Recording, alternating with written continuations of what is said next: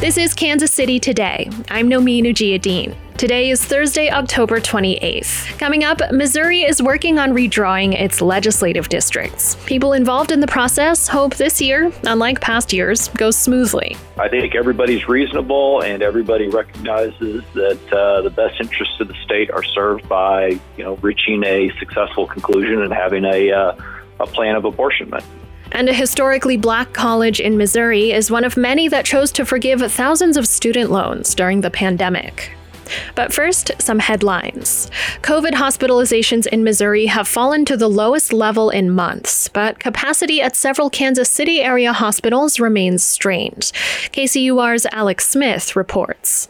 The number of Missourians hospitalized with COVID-19 has dropped below 1,000 for the first time since early July, according to state data. However, COVID hospitalizations remain higher than the lows reached in May after the vaccines initially became available and before the Delta variant surged, and several local hospitals remain at or near their ICU bed capacity. Across Missouri, 80% of ICU beds are in use, which is higher than the national average of 68%. Yesterday, the Kansas City Board of Police Commissioners approved adding another $300,000 to a fund that pays out claims and legal fees against the city police department. The lone vote against the plan was Mayor Quinton Lucas, who wondered why they were using money reserved for staff salaries on outside attorneys. Lucas pointed to Police Chief Rick Smith's numerous complaints that he doesn't have enough officers. And I just don't think that it's a responsible form of expenditure to move something from the salary line item to lawyers and other professional service expenses. Last year, KCPD paid out about $4.5 million in settlements, roughly twice what it anticipated. Claims included excessive force allegations and vehicular crashes involving officers. Earlier this year, 20 historically black colleges and universities decided to use federal pandemic relief funding to forgive debt for thousands of students. Harris Stowe State University in St. Louis was one of them. The university's interim president, LaTanya Collins Smith, spoke about the decision's impact on students with KCUR's Brian Ellison on Up to Date. Dr. Collins Smith, thanks so much for joining us today. Thank you so much for having me. So how did it come to be that Harris Stowe and a couple dozen other institutions started to put together this plan to forgive student debt? So when COVID-19 happened, there was a push from the federal government for funding from CARES Act funding. And basically what Harris Stowe elected to do, we elected to develop the HSSU CARES grant in response to the financial debt some of our students had incurred during the COVID-19 pandemic. What we discovered was we had students who were not enrolling for the fall semester because they had incurred this debt. Many of our students were saying they couldn't work, they weren't eligible, they weren't able to work because of COVID-19. They lost their jobs. As a result, they could not make payments towards their balances for the previous semester or the semesters in which was impacted by COVID-19. Sure. So we pledged to reduce the student account balances resulting from the activity that related to the 2020-2021 academic year. And those accounts then reflected a zero balance to enable students to focus on the important work of pursuing their education and continuing to persist through graduation. Wow. So specifically, how many students were included? Right now, we had about 344 students who were actually impacted by the $330,000. And were all students eligible for this, regardless of their circumstances? All students were eligible if they had a balance that was preventing them from registering for the fall semester. Wow. So I wonder, did this actually eliminate all the student debt that these students are carrying? No, it did not eliminate. There is this myth that it alleviated student loans, and that is not correct. We did not alleviate student loans. There's if students have incurred balances from student loans, that is something that they will deal with the federal government. What we eliminated was the debt that was owed to the university. Mm-hmm. So if a student had a previous balance from one of the semesters in 2020, spring 2020, fall 2020, and then spring 2021, we assisted our students with the balance that was owed to Harris Stowe. So let me ask you, students must have been super happy to get this news. Students were extremely happy. We sent out a direct email to those students who were eligible and impacted by this, and immediately we began to receive return emails. And ironically, many of the students thought it was a hoax. And and so it's like getting a call that you've won the lottery or something. Exactly. And so we spent a majority of the time, the very first week, convincing students that it was not a hoax, that it was actually it was real. And so we received several letters from parents, also from students, phone calls of gratitude, because many of them knew that if they didn't have this assistance, that they would probably have to more than likely sit out a semester or two, or stop out in general. Was there a particular student or two who comes to mind that you spoke with for whom this had a really significant impact?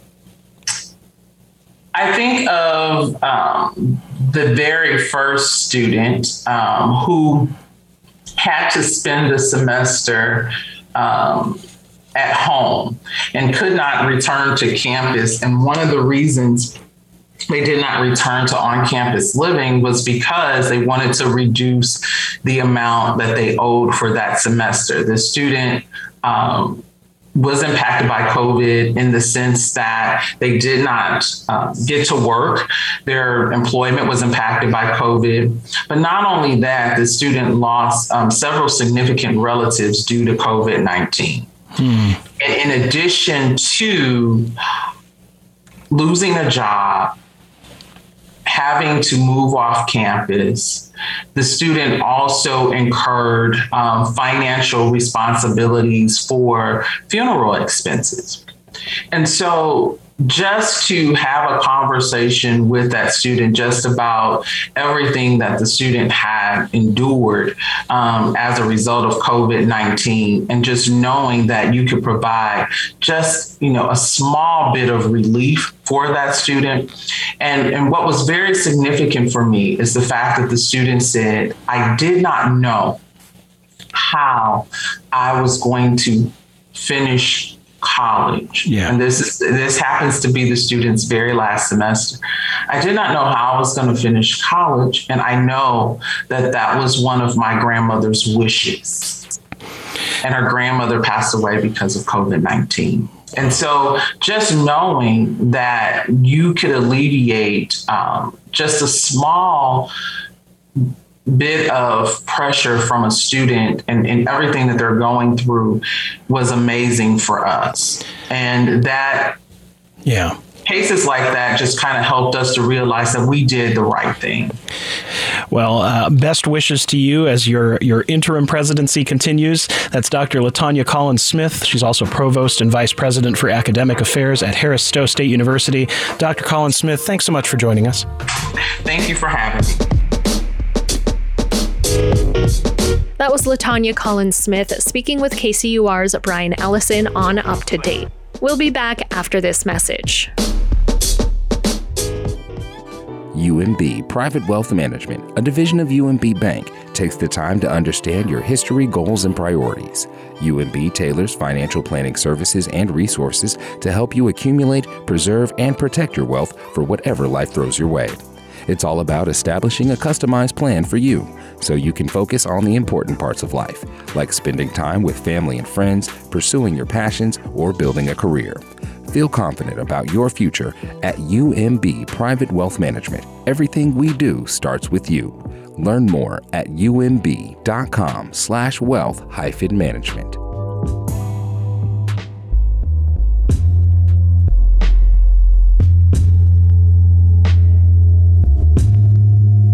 Kansas City today. I'm Nomi Nujia-Dean. Every 10 years, each state redraws the boundaries of its legislative districts, deciding which citizens will be represented by which politicians in Congress and state legislatures. Missouri's process is currently underway, with commissions hearing testimony about what those maps should look like. But not many people who follow the process are confident the commissions will succeed. Jason Rosenbaum reports failure could make for big problems in next year's election cycle. Inside a hotel ballroom that's a stone's throw away from St. Louis Lambert International Airport, members of a Missouri House Redistricting Commission are preparing for a long day of public testimony. The more than 4.5-hour session featured comments from people like Joan Hubbard of the League of Women Voters, who accurately described the stakes to the 10 Republicans and 10 Democrats on the commission. We therefore recognize the extraordinary once-in-a-decade impact that redistricting has on the power of voters and on the vitality of democracy in our state. The commissioners heard all sorts of pleas throughout the day, including those who wanted to keep certain neighborhoods together, or people like Hubbard who wanted a map full of more competitive districts. There's just one big problem with actually following through on those requests. As a historical matter, most of these commissions have deadlocked, and you've had the backup appellate judge commission be the one that draws the maps. That's Travis Crum, a law professor at Washington University in St. Louis. Because the Constitution requires votes from at least 14 out of 20 members to approve a House or Senate plan, the commissions have almost always failed. After all, the political parties have wildly different perspectives on what constitutes advantageous redistricting, and there's not much incentive for commissioners to approve an opposing party's plan. Here in Missouri, it's been planned to gridlock. Thus far, there's not a lot of evidence that things are going to change. The House Commission had a notable disagreement over who should be the chair, while the Senate Commission tussled over how many public meetings there should be. But the last speaker at the House redistricting hearing in St. Louis County provided an ominous warning about what gridlock could mean next year. Jim Layton is the former Solicitor General for the Missouri Attorney General's office and handled redistricting litigation for the state roughly 10 years ago. Layton says if the commission's deadlock, it's a near certainty that state legislative districts will not be done in time for Missouri's candidate filing deadline next March. If you are currently operating, or you begin to operate, or you continue to operate as two caucuses rather than as 20 individuals trying to do the best for the state of Missouri, you will fail. Some of the redistricting commissioners are expressing optimism about the work ahead. But Jerry Hunter, the Republican chairman of the House committee, acknowledged that it's more difficult for his colleagues to come up with an agreement since there's 163 districts to draw and more possibilities for contention. By comparison, Senate commissioners only have to come up with 34 districts. Their task appears to be easier than what our task is on the House Commission. Because rural Missouri is so Republican compared to past redistricting cycles, there's not really that many places for Senate commissioners to argue about, besides perhaps districts encompassing Springfield and the Kansas City area. Democratic Senate Commissioner Farrakhan Shigog of St. Louis County says he's actually found quite a few commonalities with his rural counterparts that make him bullish about working together. And they're talking about poverty. They're talking about miseducation. They're talking about lack of healthcare services. They're talking about need for infrastructure repair for roads and sewer systems and things like that. And I say, hey, those are the same kind of things that we have going on the east side of the state in St. Louis, in the urban area. Mark Ellinger, the GOP chairman of the Senate Commission, notes that even though the threshold to approve a map is high, it has happened before. He was on a Senate commission that ratified a map in 2012 under daunting time constraints. I think everybody's reasonable and everybody recognizes that the best interests of the state are served by, reaching a successful conclusion and having a plan of apportionment. House and Senate commissioners have until December to come up with a tentative plan. If they fail, the appellate judges won't likely finish work on their maps until sometime in early 2022. I'm Jason Rosenbaum.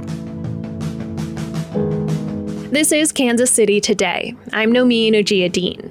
This podcast was produced by Byron Love and edited by Lisa Rodriguez and Gabe Rosenberg. To read Jonathan's story on redistricting in Missouri, visit kcur.org, where you can also listen to a live stream of Kansas City's NPR station. If you like what we're doing here at Kansas City Today, please rate and review us on your favorite podcast app. You can also call and leave us a voicemail at 816-235-8930 with your thoughts. Tomorrow, we'll hear how a local youth orchestra is introducing music to kids who might not have access to a school band program. Thanks for listening, and I'll see you soon.